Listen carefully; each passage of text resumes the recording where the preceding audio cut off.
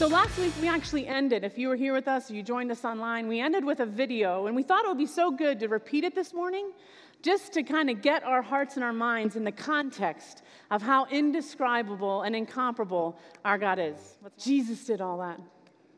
Unbelievable. The unsearchable riches of Christ are unfathomable. He not only created the entirety of the cosmos, but he knit us together, every single one of us, right? Down to the very atoms of our cells. Every one of us are unique. It's so crazy, right? Everyone has eyes, nose, and a mouth, but like every one of them looks different. It's just incredible to me. I love it. And this entire plan, this whole design, he had it in his mind before the foundations of the world. Our God is a big God, amen? So let's read our scripture for this morning. There's a bit of an overlap from last week because we literally stopped right in the middle of the sentence. This is Ephesians chapter 3, verses 8 through 10. This is Paul speaking. And he says, "To me, though I am the very least of all the saints, this grace was given, to preach to the Gentiles the unsearchable riches of Christ, and to bring to light for everyone what is the plan of the mystery hidden for ages in God, who created all things, so that through the church the manifold wisdom of God might now be made known to the rulers and authorities in the heavenly places." So the past 2 weeks, if you've joined us, you know that David has been preaching through Paul's understanding of the specific commission that he was given. Paul was on a mission to preach the truth about the very particular mystery that God had revealed to him. Not just that the Gentiles could be saved like everyone else, but that the Gentiles were actually on equal footing with the Jews. Paul wrote that the Gentiles are now fellow heirs, members of the same body, and partakers of the promise in Christ Jesus through the gospel. Nobody saw that coming. But now, because of what Christ has accomplished on the cross, there is not a single person on this planet who has any more of an advantage over anyone else. Spiritually speaking, everybody has been born dead in their sins, Jews, Gentiles alike.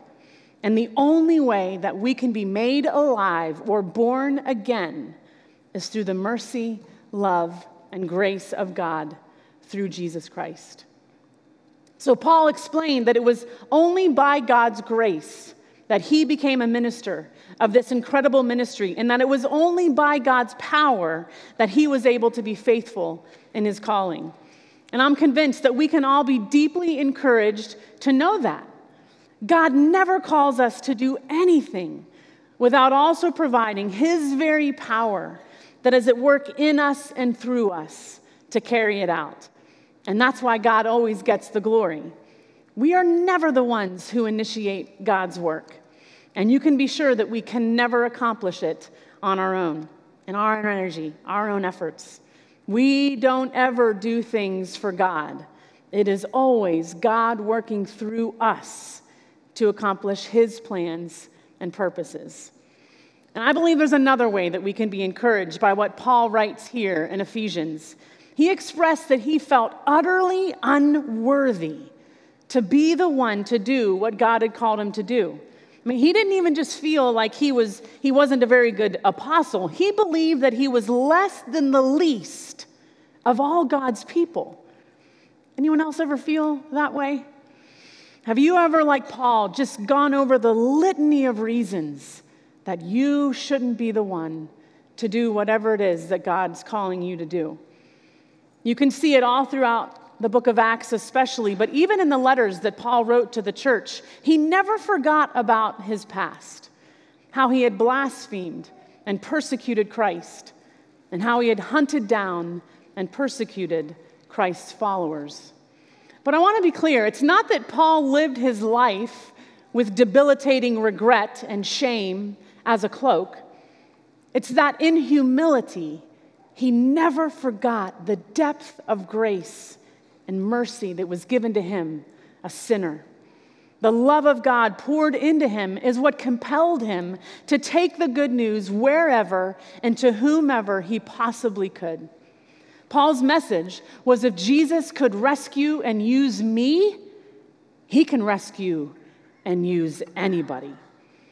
He was deeply aware of the fact that if it were not for the grace of God, death and darkness would have swallowed him up. But God, in his lavish grace and abounding love, knowing exactly who Paul was and exactly what Paul would do, he chose him before the foundation of the world. He made him alive in Christ, and he commissioned him to go and make disciples. And the exact same thing is true for us. So Paul was careful to explain exactly what that mystery was that God had called him to.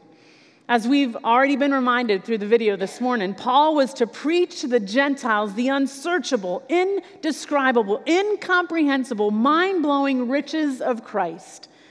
The incredible news that the endless treasures of God's redemptive glory and grace in Christ were available even to the Gentiles. But there was more. He was also called to bring to light for everyone what is the plan of the mystery hidden for ages in God, who created all things.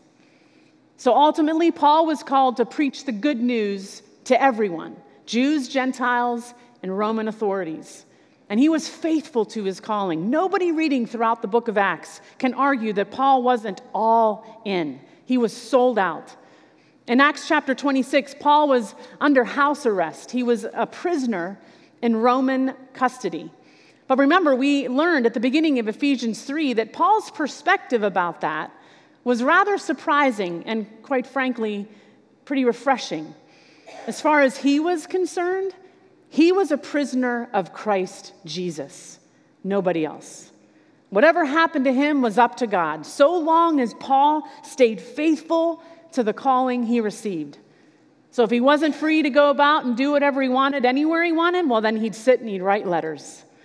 And I pray that we would have that same kind of resolve and faithfulness. So while in Roman custody, Paul had the opportunity to present his case to King Agrippa. And it's clear that Paul never lost sight of exactly what Jesus had commissioned him to do when he met him that day on the road to Damascus. Jesus' words were etched in Paul's memory. I have appeared to you to appoint you as a servant and as a witness of what you have seen of me and what I will show you. I will rescue you from your own people and from the Gentiles. I am sending you to them to open their eyes and to turn them from darkness to light and from the power of Satan to God, so that they may receive forgiveness of sins and a place among those who are sanctified by faith in me. So Paul was called to bring to light for everyone what is the plan of the mystery hidden for ages in God, but he couldn't do that. He couldn't bring the light of the hope of salvation to anyone until it had first shone in his heart by the will of God and through the power of the Holy Spirit. But once it had, once his own eyes had been opened, he surrendered himself to being used as an instrument in God's hands so that others may be brought from darkness to light as well. And once again, that's how it works in our lives. We cannot share with anyone what has not been first revealed to us. But once that mystery has been revealed, once that grace has been given to us, it's never just meant for us. We are to then pour it out to others so that God can then use it in their lives for his purposes too. So as we've already seen in Ephesians, and I do that all the time, Ephesians, Paul's message was great news to the Gentiles. I mean, they were brought near by the blood of Christ. Who wouldn't celebrate that, right? But it was a really hard pill for the Jews to swallow. For centuries, God's plan had centered all around the Jews, it seemed, right? They were the special, set-apart ones. They were God's chosen people. But Paul, who described himself as a Hebrew of Hebrews, I mean, he was the cream of the crop, a Jew to the core. He was going around proclaiming a message that was rocking their worlds. You see, there was a piece, a most significant piece, that was totally and intentionally hidden from them. In Paul's words, it was a mystery hidden for ages in God who created all things. Remember, that mystery was that the Jews and the Gentiles were on a level playing field. What was available to the Jews was the exact same thing available to the Gentiles, all through faith in the shed blood of Christ.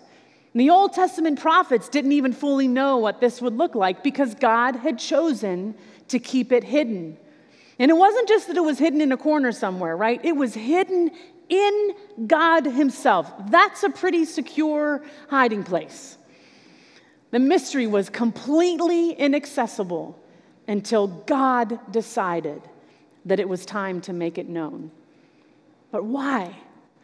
Why did God choose to keep this mystery hidden for ages in himself?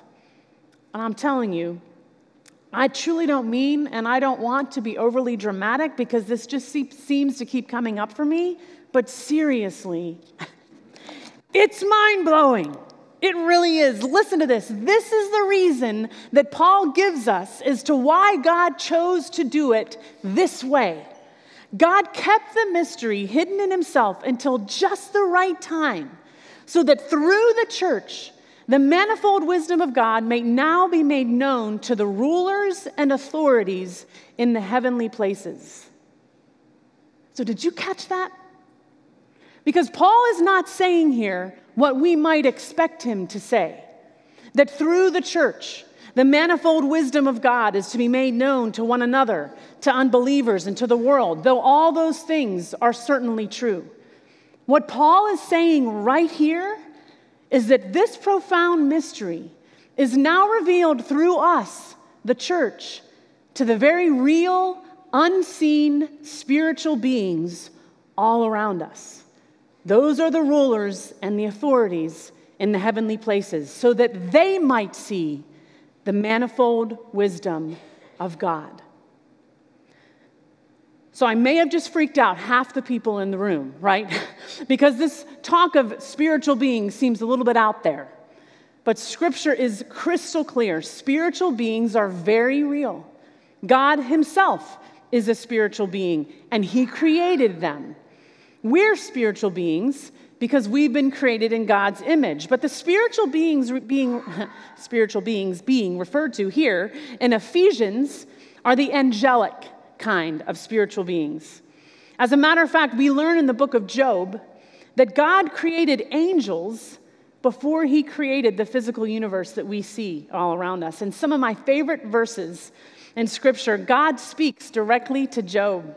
And he describes how the angels were worshiping him as he created the world. Listen to what he says. "Where were you, Job, when I laid the earth's foundations? Tell me if you understand. Who marked off its dimensions? Surely you know. Who stretched a measuring line across it? On what were its footings set? Or who laid its cornerstone? While the morning stars sang together, and all the angels shouted for joy."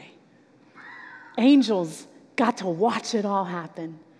And they, like us, were created to worship and serve the living God. And so the angels, every single one of them, they were created by God to serve and worship him. There were some who turned against him. They aligned themselves with an angel named Lucifer who wanted all of God's glory and power for himself. And so God cast all of those rebellious angels out of heaven. And that is when the unseen spiritual battle happening all around us began. It's a battle that Paul is further going to explain in chapter 6 of Ephesians. This supernatural worldview, in other words, this knowledge that there is a very real, though unseen spiritual reality all around us, it's evident from Genesis to Revelation. We learn from Scripture that both angels and demons, that's what we call the fallen angels, they are, first, very powerful. Second, they seem to exist with certain levels of hierarchy and authority among themselves. And third, they have various functions. So those who never stopped bowing before God in worship and awe, they gladly obey him actually by serving and helping us. Those who opposed God, and they are loyal to Satan or the devil, they are relentless in their pursuit to keep as many of us as they can on that road to destruction that we see up there. All they need to do is keep us mired in and consumed by our sin so that we don't see the wisdom and goodness of God and Christ. All that being said, this is what I want all of us to hear loud and clear this morning. Paul reminded the Colossian church that Jesus is the image of the invisible God, the firstborn of all creation. For by him all things were created, in heaven and on earth, visible or invisible, whether thrones or dominions or powers or authorities, all things were created through him and for him. There is no one equal to our God. There is no one greater than our God. We need not be afraid of the spiritual battle going all around us. We don't need to be freaked out about it, but we do need to be aware of it. And again, as I mentioned, Paul is going to tell us in chapter 6 how God has equipped us to stand firm and be victorious in that battle. So that's a really cursory overview, I know, of some really big concepts. But let's get back to our scripture again to consider the wonder of what Paul is saying. Paul was commissioned to preach the unsearchable riches of Christ to everyone, so that through the church the manifold wisdom of God might now be made known to the rulers and the authorities in the heavenly places. So just think about it. If they've been around since before the creation of the physical universe, and we just learned they were from those verses in Job, can you imagine all that they've seen? Can you imagine them seeing light literally fly out of God's mouth? Can you imagine what it must have looked like or sound like to see him separate land and sky and seas and then make these creatures that were incredible to fill every one of them? Can you imagine the awe and the praise that would have erupted from them as they watched God fashion this incredible, magnificent, and beautiful universe? But then he created us. And he made us unlike any other creature, including the angels, and they knew it. We're altogether different. He breathed in us his very breath. And he put in us his very image. I have to wonder if the angels' own breath, I don't know if they have breath, I guess they have breath, was taken away when they saw that. And I imagine them like in the garden, like peeking around trees, like just looking, like just mesmerized by Adam and Eve, because they were the crowning glory of God's creation. God, you really did outdo yourself. This is very good. I wonder how heartbroken they were as they watched us throw it all away. To turn away from the creator and sustainer of the universe, who was so indescribable, so powerful, so incredible. I mean, did the angels wonder if it was all ruined? Did they wonder if it was all for naught? No doubt they heard and they saw God meting out the consequences and pronouncing the curses, as well as promising that one day he would turn it all around again. But they couldn't conceive of how. All through the ages, angels and demons have watched the ebb and the flow of the faithfulness of God's people. They've watched things go from bad to worse time and time again. But they also watched God be unbelievably faithful and do things they never dreamed, right? He appeared in bushes that didn't burn up. He parted seas. He delivered his people from seemingly hopeless situations time and time again. They watched him create a people for himself giving them the law, dwelling with them in his temple, making a way for them to be reconciled to him. They watched him steadfastly pursue in love the ones that he made in his image, even though they kept turning away. They kept choosing other gods. In all these things, they and we learn so much about the wisdom of God. But can you imagine them on that night in Bethlehem asking themselves, this is the wisdom of God? Him becoming one of them? And a helpless baby, no less. Can you imagine them watching Jesus grow up to everyday, ordinary parents? This is the wisdom of God. What is he doing?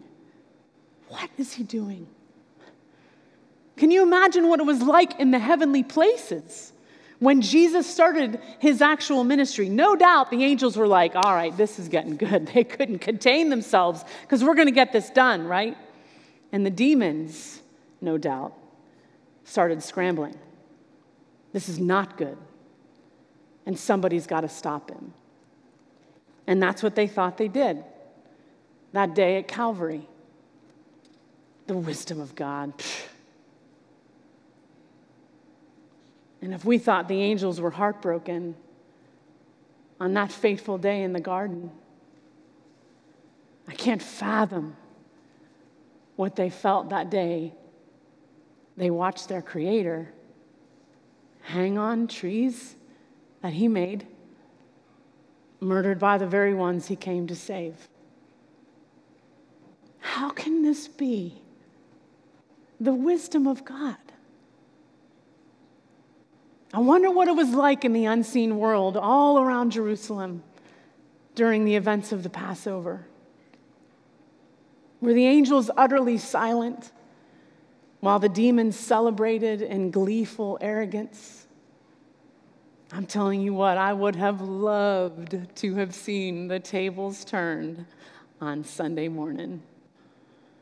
The demons losing their minds, and the angels no doubt worshiping in a way they never had before. The wisdom of God, right? What else was there to see? What else was there to do? Jesus rising from the dead to secure our salvation surely was the ultimate wisdom of God on display. But apparently, and this feels so wrong to say at first blush, but apparently, Jesus conquering sin and death wasn't the ultimate wisdom of God on display. And that's why these verses are so profound. That's why every one of us should leave this morning in a little bit of shock. I don't know how else to respond to what Paul is saying here. Jesus' life and all that God accomplished in Christ, it was all at least hinted at in the Old Testament. Some of it, most of it, was actually specifically prophesied. But God kept one mystery hidden: the profound beauty and wonder of us, the church. Dividing walls demolished, hostility destroyed, a unity unlike anything that had ever been done or seen before. Since the day of Pentecost to this very day, listen, angels and demons are being schooled on the manifold wisdom of God through us as he does what only he can do.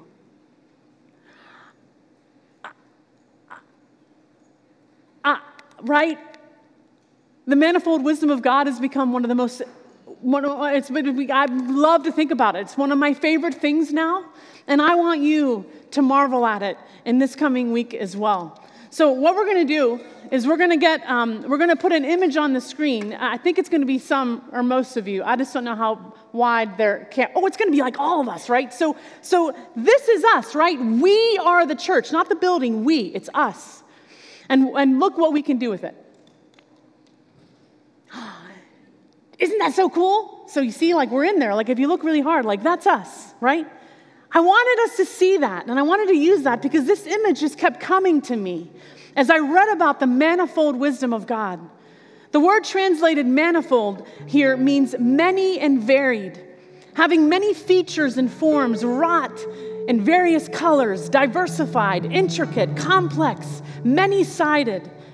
God's wisdom in his extraordinary plan of salvation, as seen in the new and mysterious creation of the church, is a multifaceted, many-colored, culturally diverse, rich, and beautiful community of believers. It's a community unlike anything else in the world. Isn't that beautiful? And it's just going to keep getting more beautiful because God has promised that he will build his church. And he's going to grow it. He's going to build it by transforming every single one of us more and more into the likeness of Christ. He's going to build it by more and more drawing people to himself, right? He is faithful and he will do it. Church, we are God's kaleidoscope. The rulers and authorities in the heavenly places, they look at us and they're blown away. They are blown away. Do you see and understand the importance of the church and God's plans and purposes? Paul wants us to understand the inestimable privilege it is that God has chosen us to be the agents of carrying them out. We don't gather here on Sunday mornings for you to come only if you have something better to do with your time. We're not pouring ourselves into these pillars because we just don't know what else to do. We are God's vehicle for making known the manifold wisdom of who he is, not just on earth, but also to the rulers and the authorities in the heavenly places. We're it, church. If we fail to embrace and celebrate and proclaim this reality that by grace alone, through faith alone, in Christ alone, Jews and Gentiles celebrate the same gospel hope and are united into one body, the church, all for the praise of his glorious grace. If we fail to be all in, just like Paul was, then something is radically wrong. Church, this cannot be. We can't just sit on our butts. We can't just engage with the church when it's convenient. It's not just a buffet for you to get to pick and choose what you want, which parts you like and which ones you don't. Jesus gave up his life so that we could be saved, so that we could be reconciled, so that any and every dividing wall that separates us could be destroyed by his peace and his grace, in order that through us, the church, his manifold wisdom might be on display. How could we ever be nonchalant about any of this? Would you pray with me?